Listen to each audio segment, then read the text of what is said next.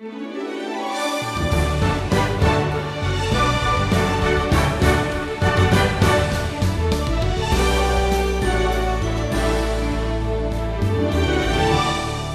is Jesus Christ? If you ask the people in your community, you'll get all sorts of answers to that question. But as a Christian, you know that the answer to that question is absolutely critical to your eternal destiny. The Gospel of John gets to that point right from the start. John describes Jesus in the opening verses of his book as the eternal Creator and eternal God. Stephen called this lesson the beginning of good news. Well, today we begin our wisdom journey here in the New Testament, and in particular, the Gospels. Now, the word gospel in the Greek language means good news. And let me tell you, this is really good news. Now, the four gospel accounts written by Matthew, Mark, Luke, and John cover the life and ministry of Jesus Christ, and each of these authors, inspired, led along by the Holy Spirit, recorded eyewitness accounts of the Lord's life and ministry. They either saw it themselves or recorded the testimonies of other eyewitnesses. Now, we're only given about 52 days from the life and ministry of Jesus. I wish these Gospels, frankly, were 10 times longer. But keep this in mind. While we don't have everything we'd like to know about the Lord Jesus, we've been given enough to know to become convinced that He is indeed the Messiah, the Son of God, the Savior of all who believe in Him. The Gospel of John spells out that purpose of the Gospel accounts here in chapter 20 and verse 30. Now Jesus did many other signs in the presence of the disciples, which are not written in this book, but these are written so that you may believe that Jesus is the Christ, the Son of God, and that by believing you may have life in His name. Now, before we sail any further, let me sort of unfold a map out on the deck, so to speak, as we prepare to set sail through the Gospels. Let me tell you, wherever you are right now, whoever you are, I want you to know I'm thrilled that you've joined me in this wisdom journey through God's Word. Some of you might not know Jesus as your Savior, and I'm praying that this journey will sort of sail you right into the harbor of salvation and security and eternal safety in Christ.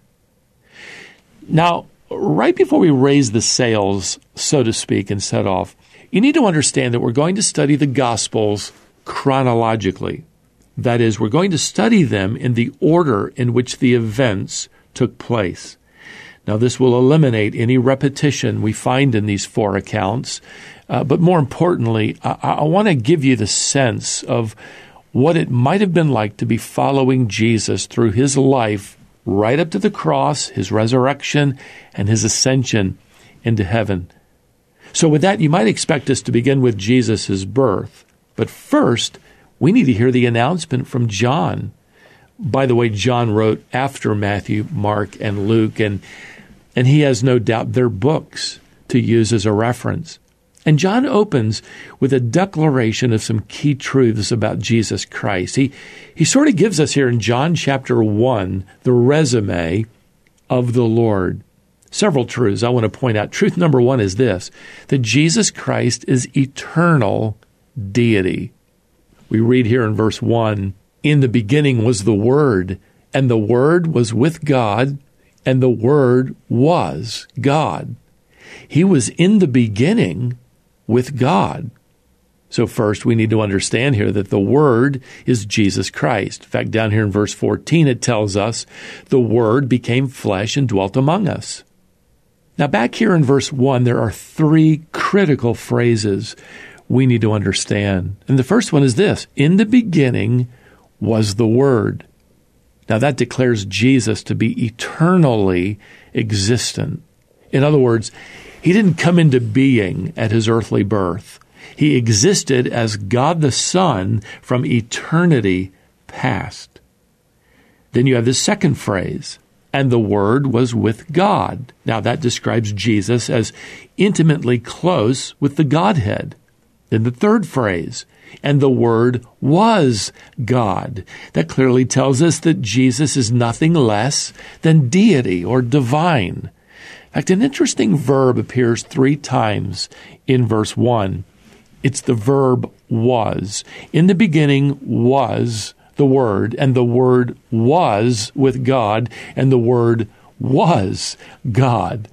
This Greek verb tense communicates an ongoing, eternal state. You could actually expand the translation here to read, in the beginning was, and is, and always will be the Word, and the Word was, and is, and always will be with God, and the Word was, and is, and always will be God. So you can't miss it here. Truth number 1, Jesus Christ is, and always has been, and always will be eternal deity. Now here's a second truth John introduces, and that is this. Jesus Christ is the eternal explanation. Also, in verse 1, you have 3 times where the expression appears, the Word. In the beginning was the Word, and the Word was with God, and the Word was God. This is the Greek word logos. Logos can also be translated explanation. So read it that way with me for a moment. In the beginning was the explanation, and the explanation was with God, and the explanation was God. Now, you need to understand that to the Greek mind, the first century world, receiving any explanation from God was impossible. In fact, several hundred years before the birth of Christ, Plato said to his philosopher friends, it may be that someday there will come forth from God a word, a logos, an explanation. He said, who will reveal all mysteries and make everything plain. Well, guess what? The explanation has just arrived from heaven in the flesh. And just what does the Word explain for us? Well, for one thing, the Lord answers one of humanity's most troubling questions. Where do we come from? Today billions of dollars are spent looking out into the universe trying to answer that question. Well, here's the answer. Verse 3, all things were made through him, and without him was not anything made that was made. So Jesus Christ is not only eternally divine, he's not only the divine explanation, that is of divine truth, he's also the divine creator. That's the third great truth we find in these verses, that Jesus Christ is the creator of all things. The Bible tells us in its very first verse, back in Genesis chapter 1, verse 1, in the beginning, God created the heavens and the earth. And now, well, here comes John's Gospel, verse 1. In the beginning was the Word. And then in verse 3, we're told that Jesus was the creative agent. He was the Word that came forth from the Godhead. The first words of creation in Genesis chapter 1, verse 3 were spoken by Jesus. Let there be light. The Apostle Paul clarifies that in Colossians chapter 1, verse 16. For by him all things were created, speaking of Jesus, in heaven and on earth, visible and invisible, whether thrones or dominions or rulers or authorities, all things were created through him and for him. Now, let me tell you, the human race, of course, doesn't like the idea that God the Son, Jesus Christ, is the creator. Why?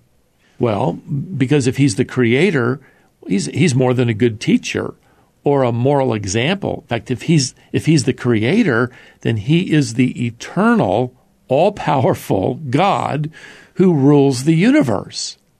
By the way, as we study the Gospels together, it will be perfectly clear that Jesus claims to be God in the flesh.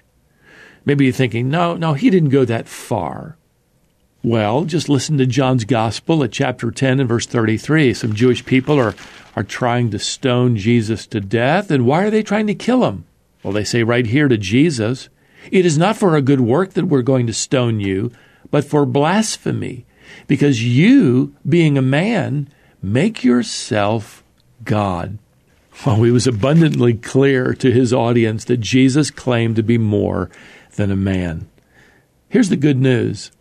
If Jesus Christ is indeed the divine creator, then the rest of the Bible must be telling the truth about Jesus, that he did indeed die for your sins, that he can, in fact, take you to heaven one day. And listen, if Jesus Christ is the king of the universe, he has the right to be king over your life and mine. If you're troubled or feeling hopeless, and maybe you're asking right now today, what's the purpose of my life? Well, the answer is found in Jesus Christ. Let him become your Savior. Let him be your shepherd. Because Jesus Christ is who he is. He can do for you what he says. He'll keep every promise he ever made. In fact, we're going to hear a lot of promises as we begin our journey through the life and ministry, the good news of Jesus. Well, we're out of time for today, but until next time, beloved, may the grace of the Lord Jesus Christ and the love of God and the fellowship of the Holy Spirit be with you all. Amen.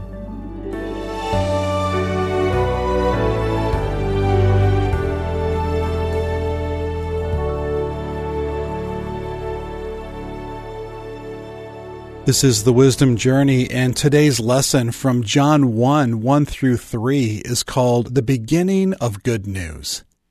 Stephen is teaching through the entire Bible on this journey, and now that he's arrived in the Gospels, he's going to present it differently from what you've been used to.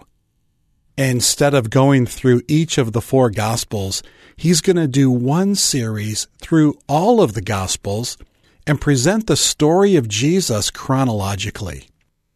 If you're a member of the crew and you're following the reading plan for the Wisdom Journey, you will read all the content in the Gospels, but Stephen will be moving between them as he teaches through the story of Jesus. Please keep listening each weekday as we bring you a new lesson in the series. If you have any questions or would like more information, be sure and reach out. You can reach us at info@wisdomonline.org. That's info@wisdomonline.org. Our phone number is 866-48-BIBLE or 866-482-4253. The Wisdom Journey is produced by Wisdom International.